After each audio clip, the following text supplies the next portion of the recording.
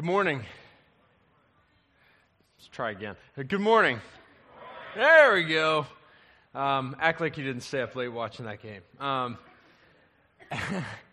As I was studying for this week's lesson, I came across a quote from this guy named Harold Pinter. He's a British playwright.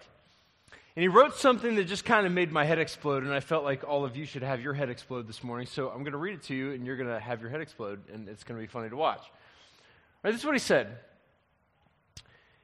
He said, there are no hard distinctions between what is real and what is unreal, nor between what is true and what is false.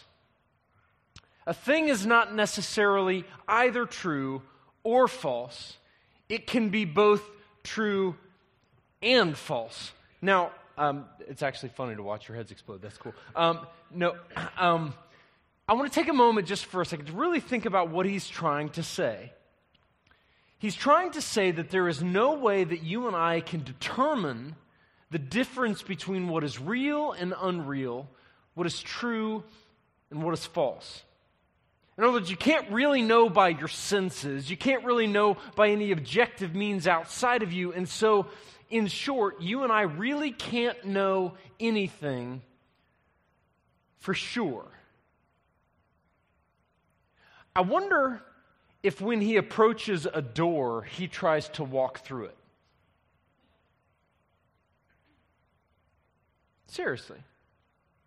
I wonder if he gets scared if a car weaves across the center line toward him. I mean, because there's no way to determine if that car is real or not, right? There's no way to determine that that door's there, so he might as well just try to walk through it, right? You see, perspectives like this dominate our world today.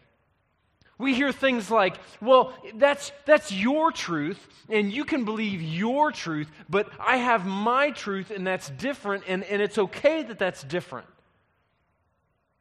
All the while not realizing that that's a completely unlivable way of existing.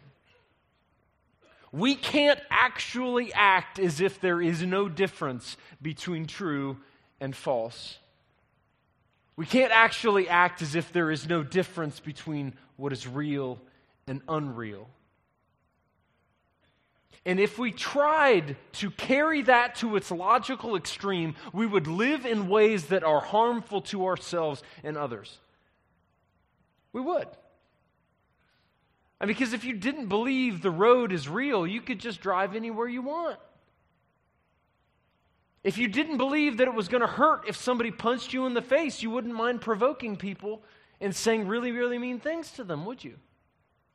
You see, the reality is, even though we hear these kinds of things dominating our world, the truth is we can't live that way.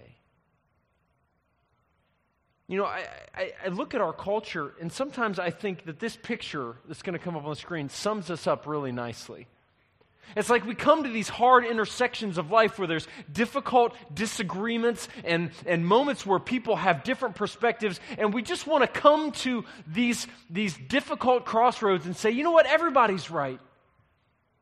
Everybody's truth is the truth. It doesn't matter really what you believe. It doesn't really matter what you do. It's all kind of just good. It's all good. It's all true. You have your truth, I'll have my truth, and everybody's going to be just fine. As the Christian philosopher Francis Schaeffer rather astutely observed, we should note this curious mark of our own age, he said. The only absolute allowed is the absolute insistence that there is no absolute. What he's saying is that we can believe anything we want in this culture. We can claim anything we want to claim as the truth. The only thing that we aren't allowed to say, and the only thing that we can't say, is that something is absolutely true to the exclusion of everything else. Or that something is absolutely false. We can't say that something is absolutely good all the time and everywhere, and that some things are evil all the time, everywhere, We can't say that anything is absolutely real or absolutely unreal. Guys, this is our world. This is our culture. The only question is, do we believe what the Harold Pinters of the world have said? This morning, we're in the second week of a Christmas lesson series entitled Follow the Star. And in this series, we're focusing our lessons around the story of the wise men, or as some translations of the Bible call them, the Magi, who traveled to see and worship Jesus after his birth. Now, last week, Dad taught us a lesson all about these wise men, who they were, where they were from, and so we're not going to cover all that ground today, so I would encourage you to go online to our website, or maybe open up the G&G app on your mobile device and listen to those lessons if you have, listen to that lesson if you haven't already. But he walked us through the story of how the wise men followed the light of a brilliant star at least hundreds, if not 1,000 miles, to find the one that had been born, the King of the Jews. And that star in the sky led them directly to the true star of Christmas, the very Son of God who had been born into the world, Jesus. And this baby that the wise men found in Bethlehem would grow to speak some of the most profound, difficult, and challenging words ever spoken. Jesus claimed in no uncertain terms to be the only path, the only way, the only link between God and humanity. And he spoke these words that have become our focus verse for this series. We find them in John chapter 14, verse 6. It's going to come up on the screens. Let's recite this all together, if you will. Here we go. I am the way and the truth and the life. No one comes to the Father except through me. Jesus said, I am the only way to God. And Dad talked about that at length last week. But interestingly, he noted, and you might want to circle this on your outline, he says, I am the truth. The truth.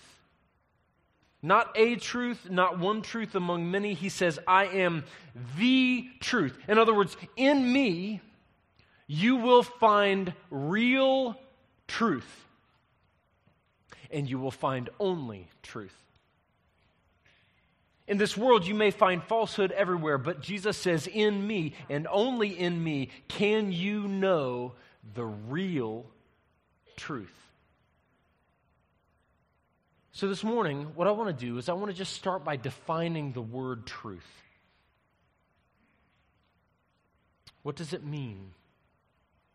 Well, the dictionary defines the truth this way, and I actually think this is a really super helpful definition. It goes like this. The truth is that which is in accordance with fact or reality. The truth is anything that is in accordance with fact or reality. So the truth is when you can look at something and say, that's real, or I saw that, or I felt that, it's in accordance with fact or reality, we can feel very confident that we are saying the truth when what we're saying, or what we're believing, or what we're thinking is in accordance with fact or reality. In other words, maybe just give you kind of a crude example. If somebody comes to me and says, you said this and I didn't like it, and I know for a fact, right, that I did not say that, or I said it in a way that was different than what they thought, I can say, listen, no, I did not say that. This is what I said, and so I am standing on a fact. I did not say that. I said this. Right? So I am telling them the truth. Right? Because the reality is in that situation, I could not have said what they thought I said and what I actually said. So if I tell them what I actually said, then that is the truth. You see what I'm saying? It's whatever is in accordance with fact or reality, because these multiple circumstances where everything is possibly true cannot exist. Right? So when Jesus says that he is the truth, what he is saying is that when we read the Bible and we read things about him, we read what he did, we read what he said, that it is truthful, factual, and in accordance with reality. It is the truth. So if he said it, we can trust it. If he did it, we can feel confident in doing it ourselves. If he told us to believe it, we can stake our lives upon it. He is in no uncertain terms claiming to be the source of undeniable truth. And so the question before us today, and I think it's an important question, is when those wise men followed that star and they found themselves before a young child that they believed had been born the Savior and King of the Jews, what truths could they have known from that experience? In other words, they come all this way, they spend time with this child. What is it that they could have actually known? What truths could they have learned from that experience that they could have staked their lives upon? And consequently, what truths can we learn from the account of their meeting of Jesus that we can base our lives upon? I believe that this morning, by following the star along with the wise men, we can discover three very important truths about the God who came into the world as this small child. So let's set the scene once again. We're in Matthew chapter 2, starting in verse 2. After Jesus was born in Bethlehem in Judea during the time of King Herod, Magi from the east came to Jerusalem and asked, "Where is the one who has been born King of the Jews? We saw his star when it rose and have come to worship him." So who are these Magi again? Just a quick reminder. They're politically powerful, well-educated, and wealthy individuals who came from the area of either Media, Persia, or Babylon. We're not exactly certain, but the reality is that they were very likely influenced by exiled Jews like Daniel from the Old Testament. They would have come in contact with the Jewish religion, and they would likely have known about the Jewish anticipation of a coming Messiah. So when they saw the star appear, they began the long journey across the Middle East to find the child that they believed had been born the King of the Jews. Now, as we learned last week, they stopped for a time in Jerusalem. Even though the star was presumably pointing them on to Bethlehem, they stopped in Jerusalem, met with King Herod and the priests and the religious leaders to ascertain where the Messiah would be born. But in Matthew chapter 2, verses 9 through 12, it says this: "After they heard the king, they went on their way, and the star they had seen when it rose went ahead of them until it stopped over the place where the child was. And when they saw the star, they were overjoyed. On coming to the house, they saw the child with his mother Mary, and they bowed down and worshipped him. Then they opened their treasures and presented him with gifts of gold and frankincense and myrrh. Having been warned in a dream not to go back to Herod, they returned to their country by another route." This is the whole story of the wise men in the New Testament. And I think so often we end up getting wrapped up in the history of these wise men, how many of them there were maybe, the gifts that they brought, the travel that they put in. And I think we often fail to adequately focus on the fact that these wise, educated, politically powerful men came all that way to offer sincere worship to a child. It says, we have come to what? Worship him.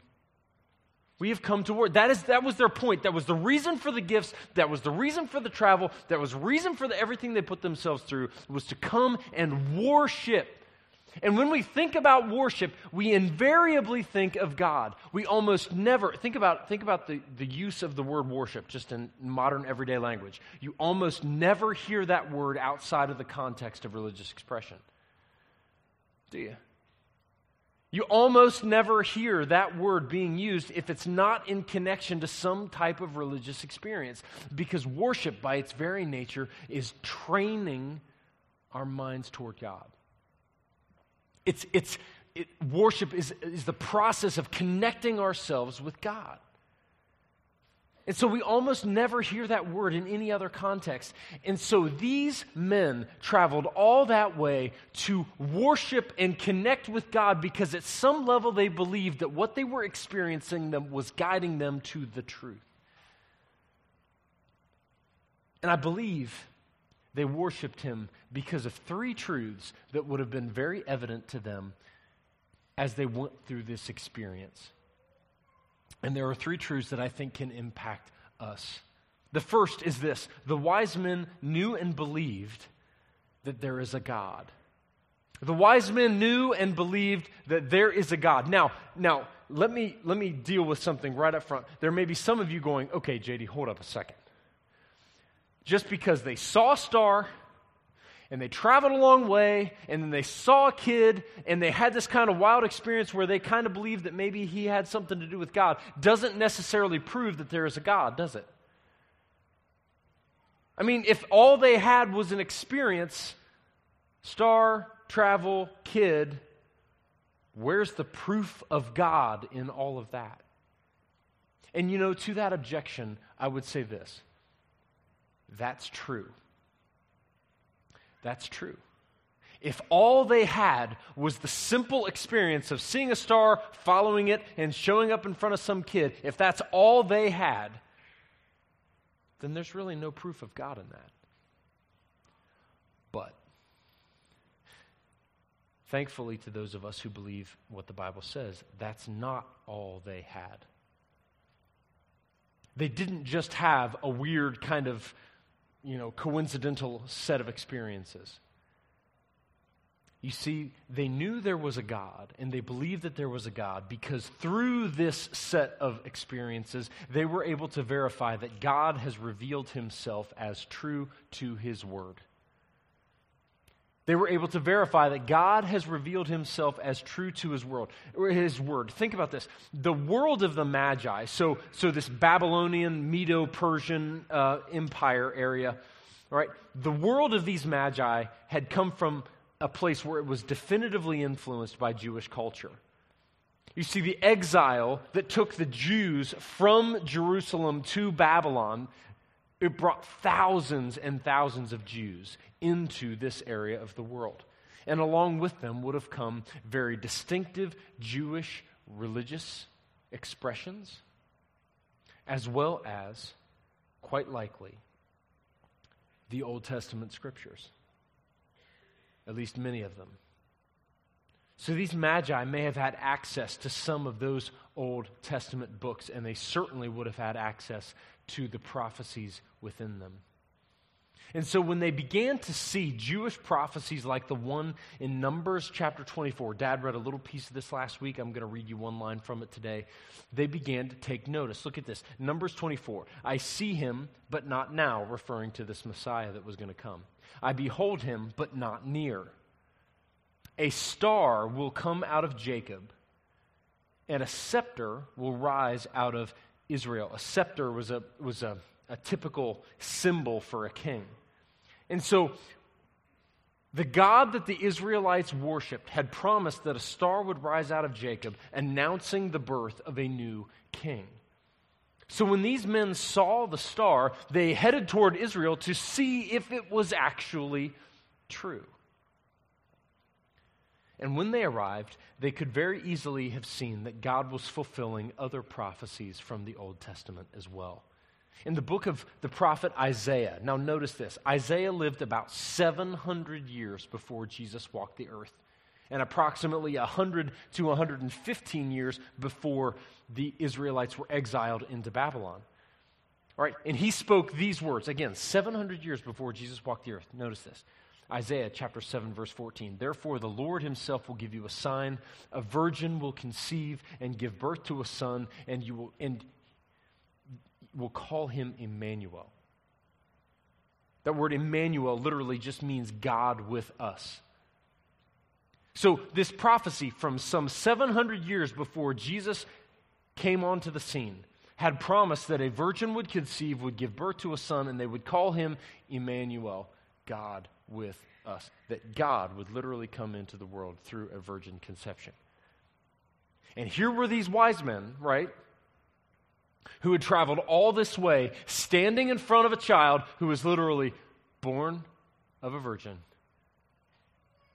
and who had been announced by the angels as God in the flesh.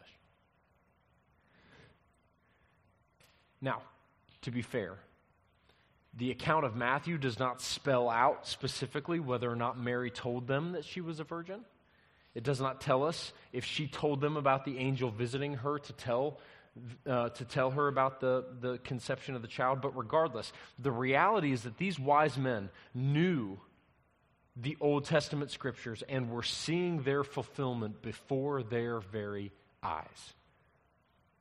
And guys, I think this is something that we have to, especially if you're a Christian in the room today, I think we have to pay very close attention to this, because I think we often don't. One of the greatest arguments for the existence of God is fulfilled prophecy. One of the greatest arguments for the existence of God is fulfilled prophecy. I mean, simply put, in a universe without God, if there is actually no God, then fulfilled prophecy should not happen. Fulfilled prophecy shouldn't happen. There should be no way for me to accurately predict something that's going to happen 700 years from now. You think about it. In 2719, I will likely have been dead for more than 650 years. Okay? If the numbers work out, right? Right? The reality is, there is no way I should have any clue what the world is going to look like, what people are going to look like, what things are going to happen between now and 2719. Much less should I be able to predict with any kind of accuracy what's going to happen in 2719 if what I'm predicting is completely and biologically impossible. Okay, I have 2 kids. Virgins don't conceive. Right? We understand this, right? So not only was Isaiah predicting something that was going to happen in 700 years, he was predicting something that literally can't happen if there is no God. The fulfilled prophecy is one of the greatest arguments for the existence of God, because you see these things that were written hundreds and hundreds and hundreds of years before Jesus ever walked the earth, and then you see what was written immediately after he was walking the earth, and it's boom, boom, boom, he did this, he did this, he did this, and it was told us that that would happen. And you see, what the wise men didn't know, but we have the benefit of having the whole New Testament, which they obviously didn't have at the time when they visited Christ, because it wasn't written yet. But the reality is, we can see things that they can't see. They saw Jesus fulfill a few prophecies: a star and a king to be born, a virgin to conceive. They saw those prophecies being fulfilled, right?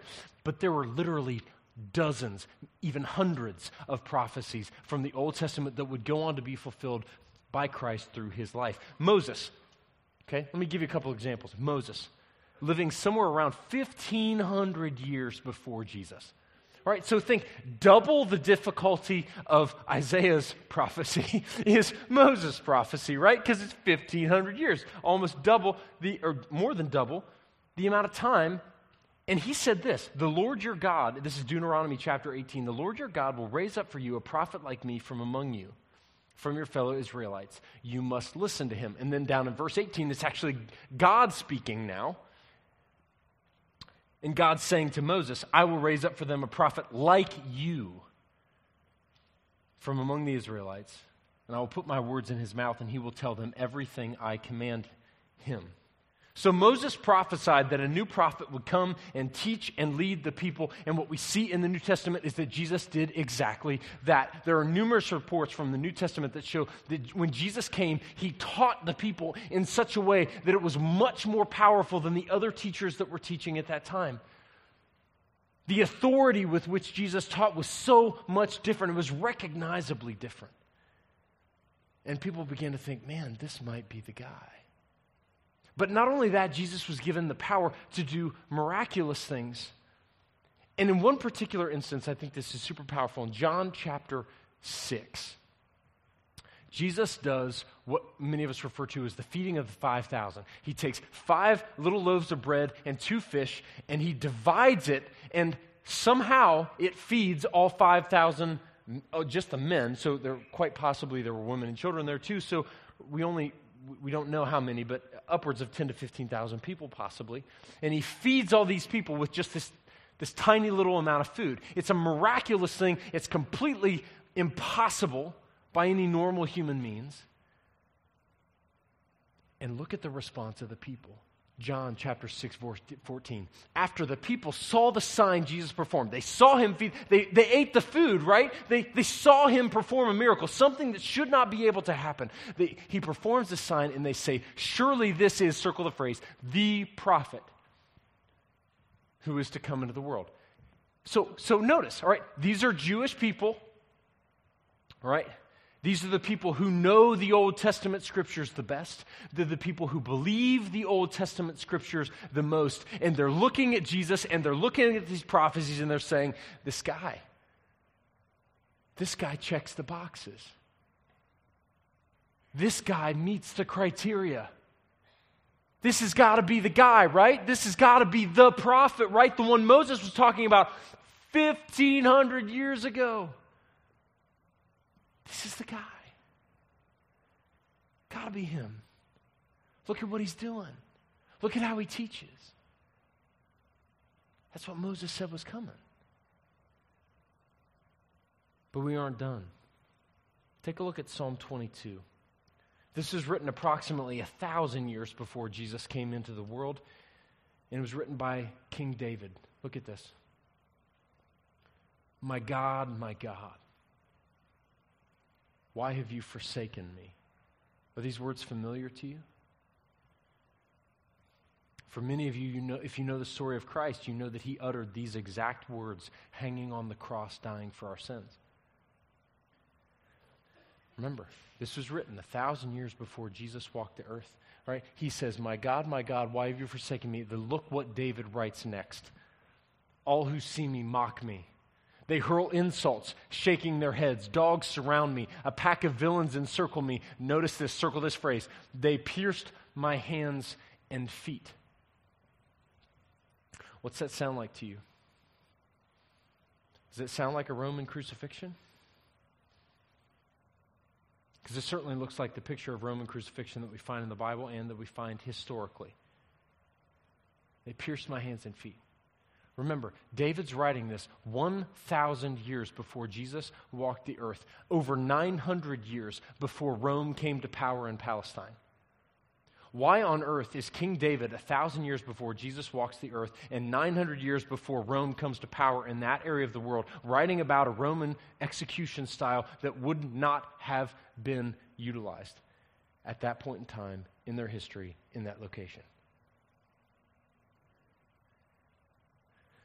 God said it was going to happen, and it happened. Notice this, verse 17, all my bones are on display. People stare and gloat over me. We're actually going to read a passage here in just a little bit that shows this happening.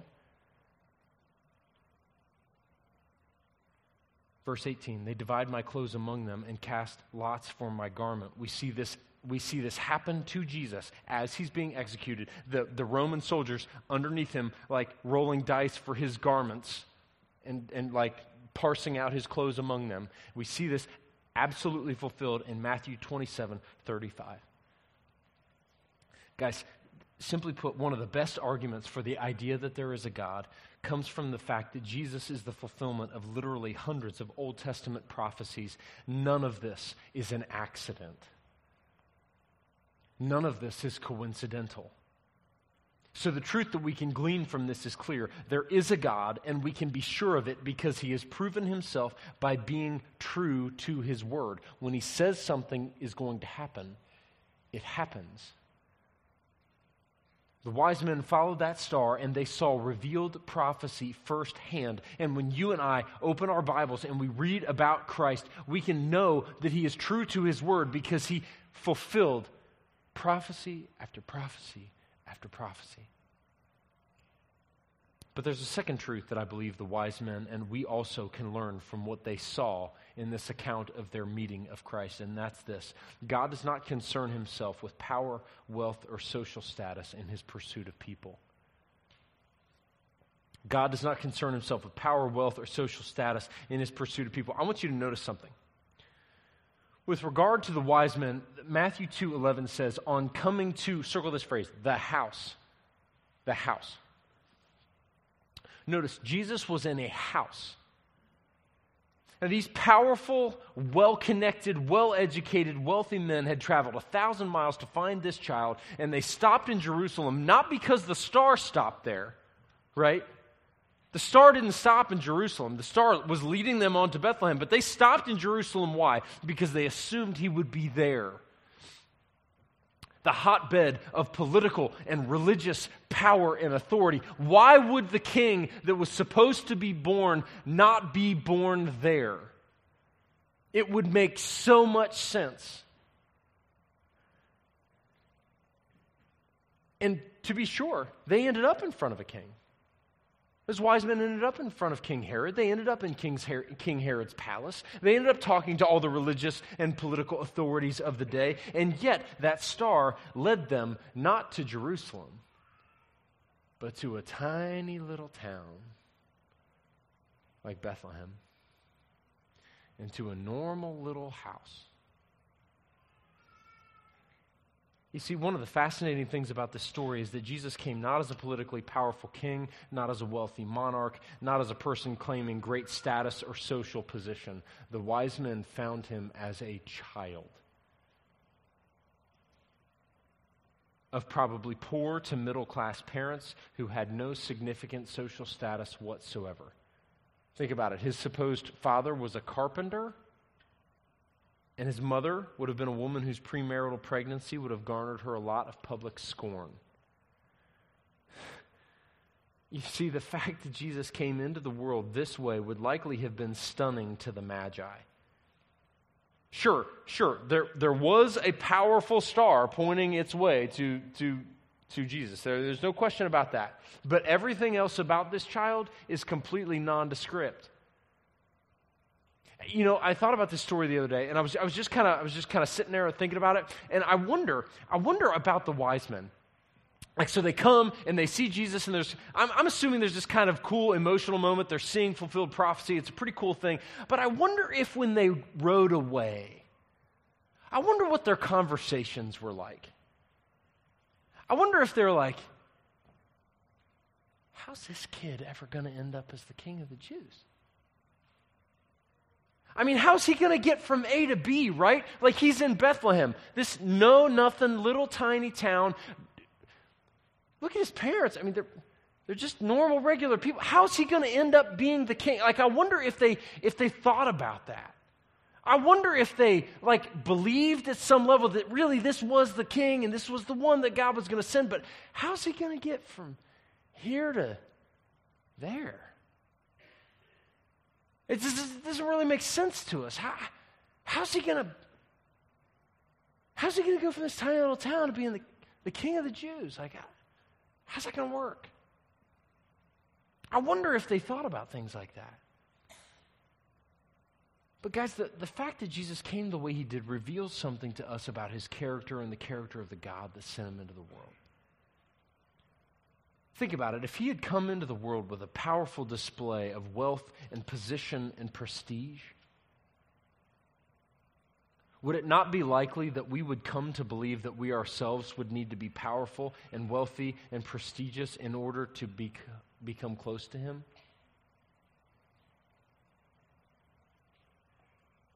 But we don't. You see, you and I can be close to God whether we're rich or poor, famous or anonymous, powerful or weak. How much money we have or don't have doesn't seem to matter to God because he sent his son into the world like that.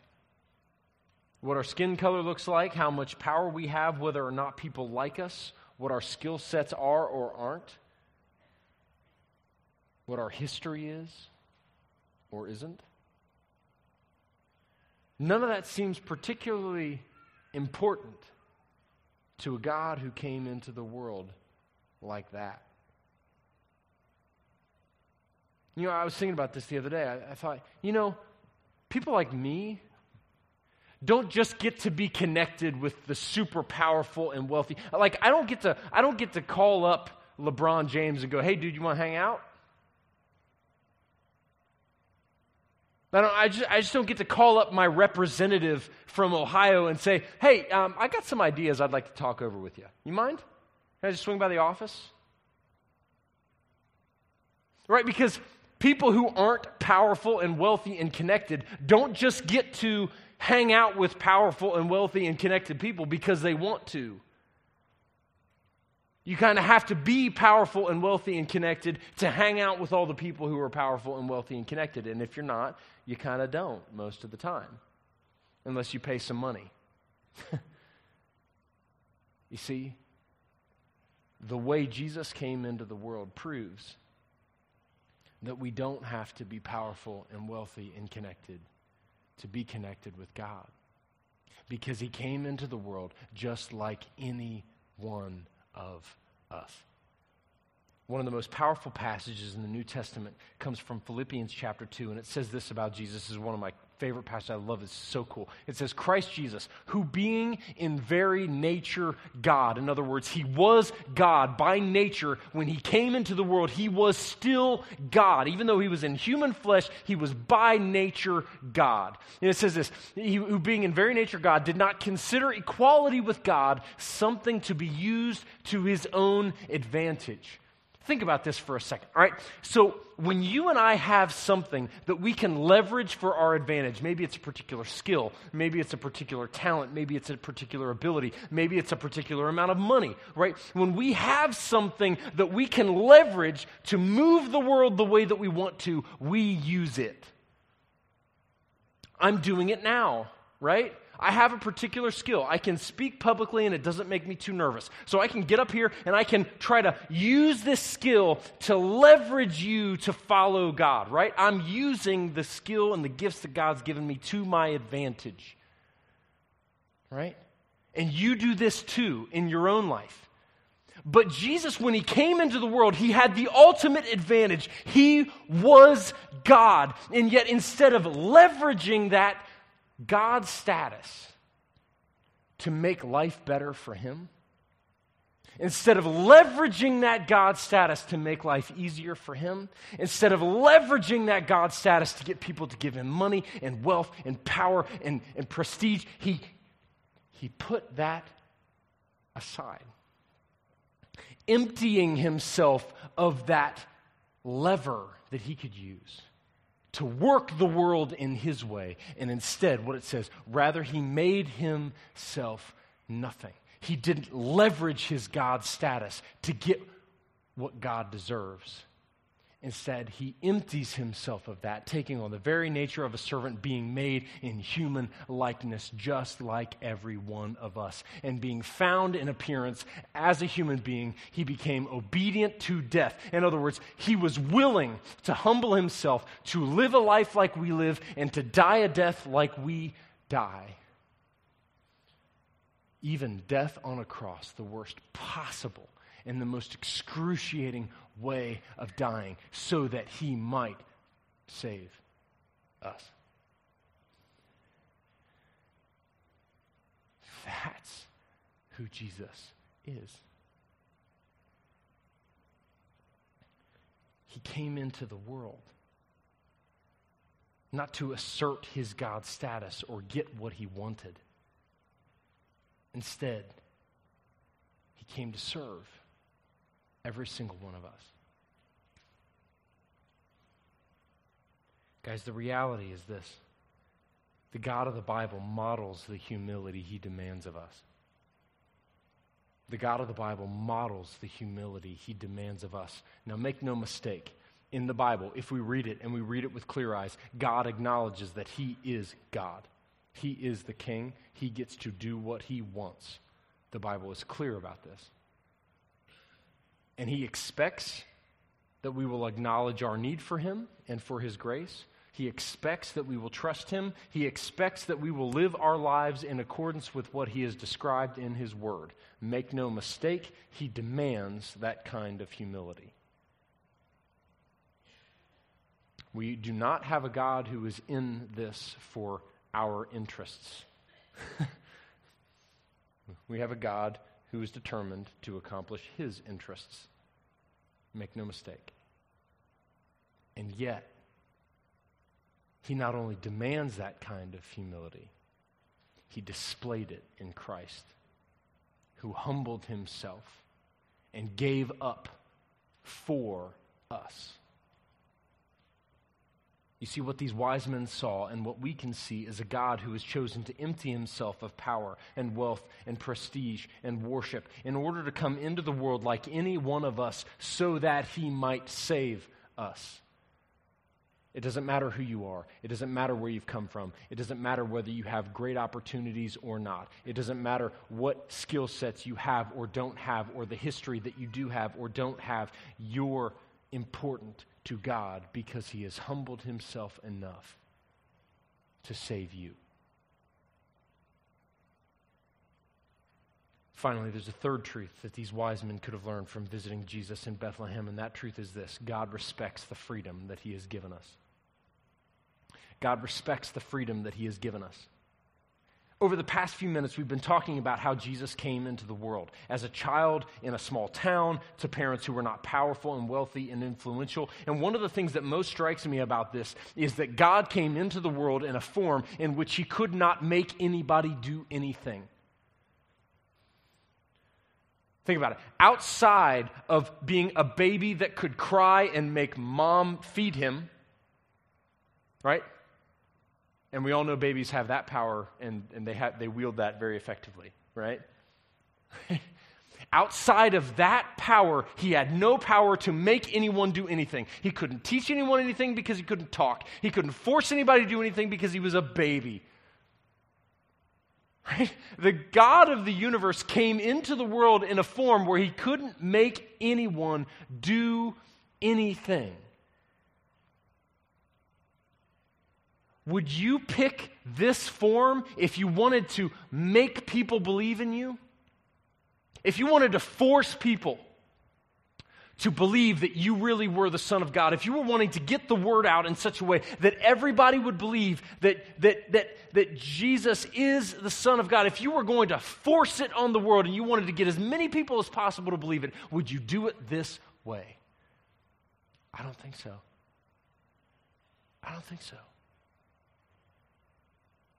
I think if you and I were running the marketing campaign for Christ, we would not pick a baby, we would not pick Bethlehem, we would not pick those parents. We would pick powerful and wealthy and influential kings. We would pick for him to come in such a way that he was so grand and so powerful and so big and so mighty that no one could possibly look at him and say, nah, don't buy it. And yet this is the way that Jesus chose to come. And what's fascinating is it not only applies to Jesus' birth, which the wise men knew about, but it applies in other powerful ways that we know about that they didn't.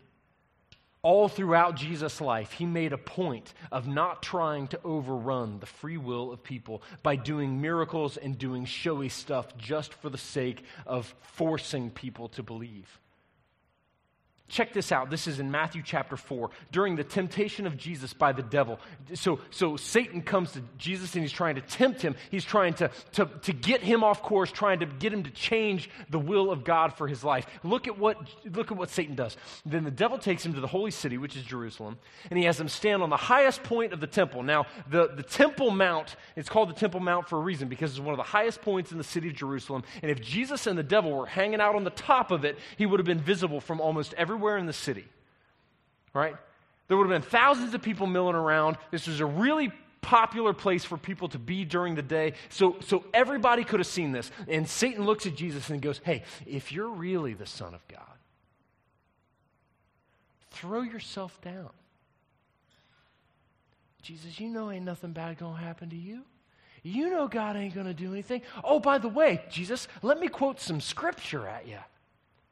It's fascinating. Satan chooses to use Scripture to try to tempt the Son of God. He says this. He says, if you're the Son of God, throw yourself down, for it is written.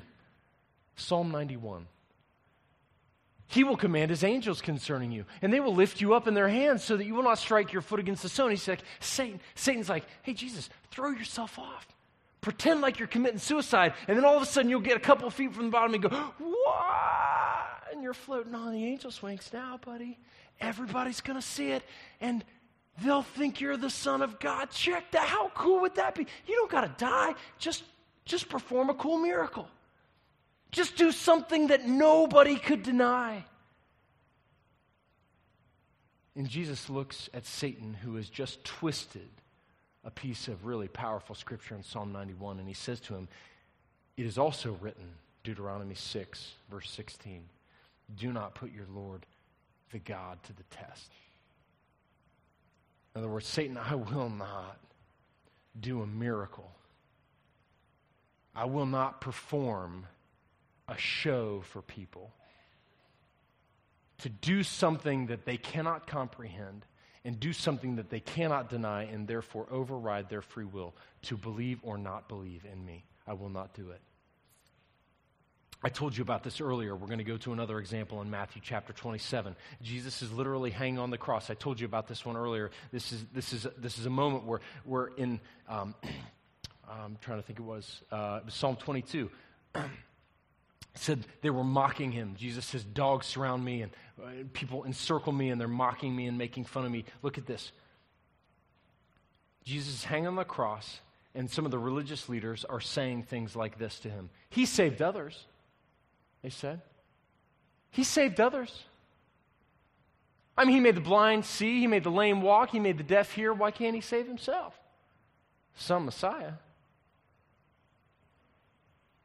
I mean, he's the king of Israel, right? Born king of the Jews. Wise man. Star. I mean, he's the real deal, right? Hey, Jesus, why don't you come down off the cross so we can all see it, and then we'll believe in you. Promise. Can you hear the mocking tone in this? Jesus, if you're really God, you know what? You'll come down off that cross. We'll all be able to see it, and then, hey, man, we'll believe. We'll bow down right now. Right? Because that's how it works, right? Jesus doesn't do it. But why doesn't he do it? As the reality is, Scripture teaches us from front to back that God provides and then he lets us decide. God provides and then he lets us decide. God has provided us a world in which to live. He's provided us, many of us, bodies that work really well. Minds that can think and read and know him.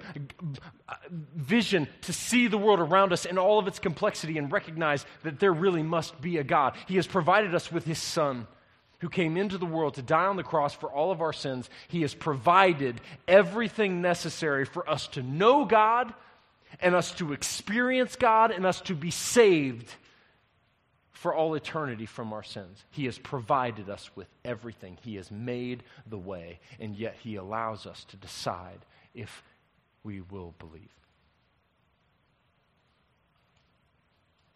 God is constantly inviting people into relationship with him, working in our lives, inviting us to notice and experience him, offering his love and forgiveness, and yet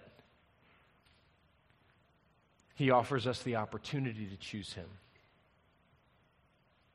or not to choose him. The consistent vision of Jesus all throughout the Gospels is someone who is willing and able and wanting to save people, but who will not force them through overwhelming means.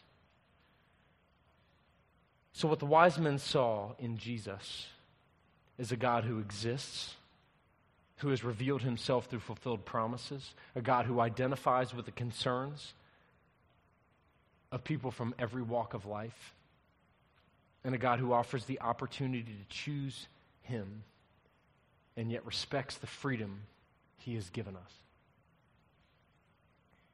So what do we do with a God like that? What do we do with this God? Because the reality is we have to make a decision about what we're going to do with this God because he claimed to be the truth. Make no mistake, Jesus doesn't force us to believe, but he has boxed us in with this claim that he is the truth. Because he is either the truth or he is not. And if he is the truth, then we had better well believe in him because our eternity depends upon it. He has boxed us in, and we have to make a decision. We will either believe or we will not. It's that simple, guys. And really, you know what? Maybe that's you today. Maybe some of you in this room today are interacting with this Christmas account, and for the first time you're grappling with the idea that it may just actually be the truth. Maybe Jesus did come. Maybe he is God in the flesh. Maybe he's prepared to sacrifice himself for your sins, and he has done so. Maybe he did come so that every one of us could choose to believe, not because we're forced to, but because we are captured by the beauty and the power of a God who is willing to go that far and deal with that much to save us. Maybe that's you today. And if so, really, no matter who you are in the room today, I want to encourage you to consider a couple things. If you would, take out that Connect card that's in your bulletin. Should be a little, I think it's green. It's either green or highlighter yellow. It's one of the two. I'm not sure. All right, but I want you to take out that that Connect card in your bulletin. I want you to look at the back. Flip it over to the back. There are three things that I really want you to consider this morning as we close. Three potential responses to the fact that Jesus claimed to be the truth. Number one, if today you're in the room and you haven't yet made a commitment to following Christ with your life, but you're grappling with it, you're hearing this story and you're going, man, he's really claiming to be the truth, and I either have to believe that or I don't believe that, one way or the other. And if that's you today, and you think that you might just be willing to follow this God, and you really believe that he might be the truth, I want to encourage you this morning to consider baptism. Baptism is one of those most powerful moments in the life of a Christian believer, because it's that moment where we step out in faith and we say, this is who I am, this is what I believe, and I'm staking my life on that truth. I'm choosing today to follow Jesus with the rest of my life. If you've never done that before, we have a baptism celebration coming up next Sunday. And there's still plenty of time for you to get signed up for a baptism interview so that we can talk with you about what it means to be a real follower of Christ. And I want to just encourage you, if you have not yet been baptized, but you think you really do believe that Jesus is the Son of God, we would love to baptize you next week. We would love to sit down and talk with you about that. And so if you would, please just check that box on the back of your outline that says, or on the back of your communication card that says, hey, I want to consider baptism. Secondly, there are many of you in the room today that have been believers for a long time. You've already been baptized, you've already done all those things, but I want to encourage you. If Jesus is who he said he was, and he really is the truth, then it's our responsibility as Christians to share that truth with as many people as will listen. Because we already heard today, he provides the way for all to be saved. It's our job as Christians to make sure that call is available to everyone. And so I would encourage you, on your way out this morning, there are a bunch of invitation cards that you can pick up about our Christmas Eve services. Christmas is one of those times of year where people are most willing to consider the claims of the gospel. So if you would, take some of these invite cards and go give them to people. Give them to people in your family, give them to your friends, give them to your neighbors, give them to people that are behind you in the line. Pay behind you in the drive-thru or something like that. Leave a great tip at a restaurant and leave one of these too. My encouragement to you is this, simply, guys, if we really believe that Jesus is the truth, then our job has got to be to get people who are not currently connected with him closer to the truth. And I would encourage you to do that. Finally, there's a third thing. Again, if Jesus is who he said he was, and we believe that he really is the truth, then we have a responsibility to grow and to deepen and strengthen our relationship with Christ, who promises that he is the truth. And I think about New Year's, and we're coming in on that. We're not far away.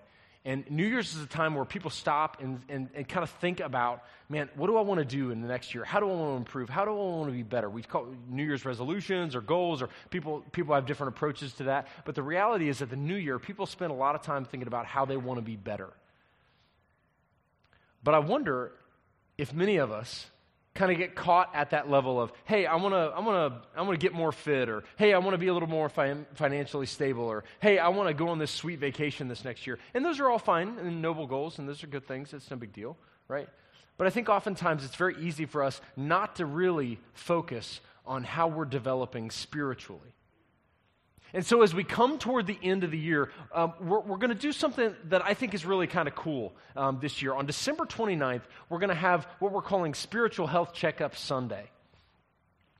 Over the course of this past year, we've developed a tool that we kind of call the 4G Talk. And it's a tool that will help walk you through your own spiritual situation as it is right now. And you'll be able to self-assess, how am I doing in each one of the 4 areas? In other words, getting a relationship with Christ, understanding the truth about who He is. How am I growing in that? Am I utilizing spiritual disciplines? Are there ways that I can grow in that? How am I giving, in other words, giving of myself in service? Am I serving anybody? Am I making a difference in the world around me by being the hands and feet of Christ in our world? Am I going with the world to tell the truth to people who need to hear it? And we walk through each and every one of those 4 Gs in this discussion. And it's an opportunity for you really to self-assess how you're doing spiritually and some potential areas that you might want to improve going into the next year.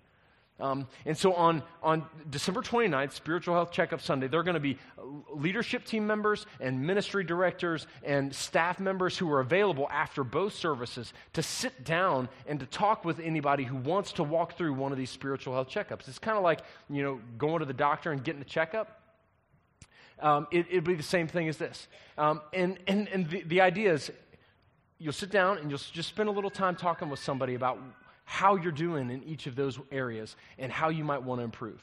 Now, some of you may be asking the question, well, why do I need to sit down with somebody? Can't I just do it myself? Or can't I just get the form and walk through it myself and just do it privately? Well, of course you can.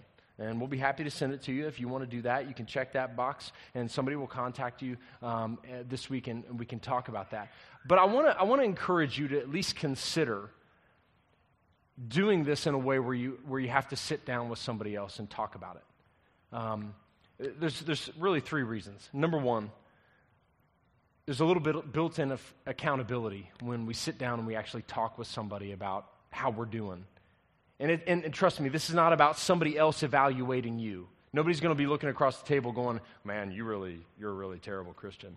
No, it's you coming to another person saying, hey, this is kind of how I'm doing. Maybe I could get some ideas. And that's the second really good reason.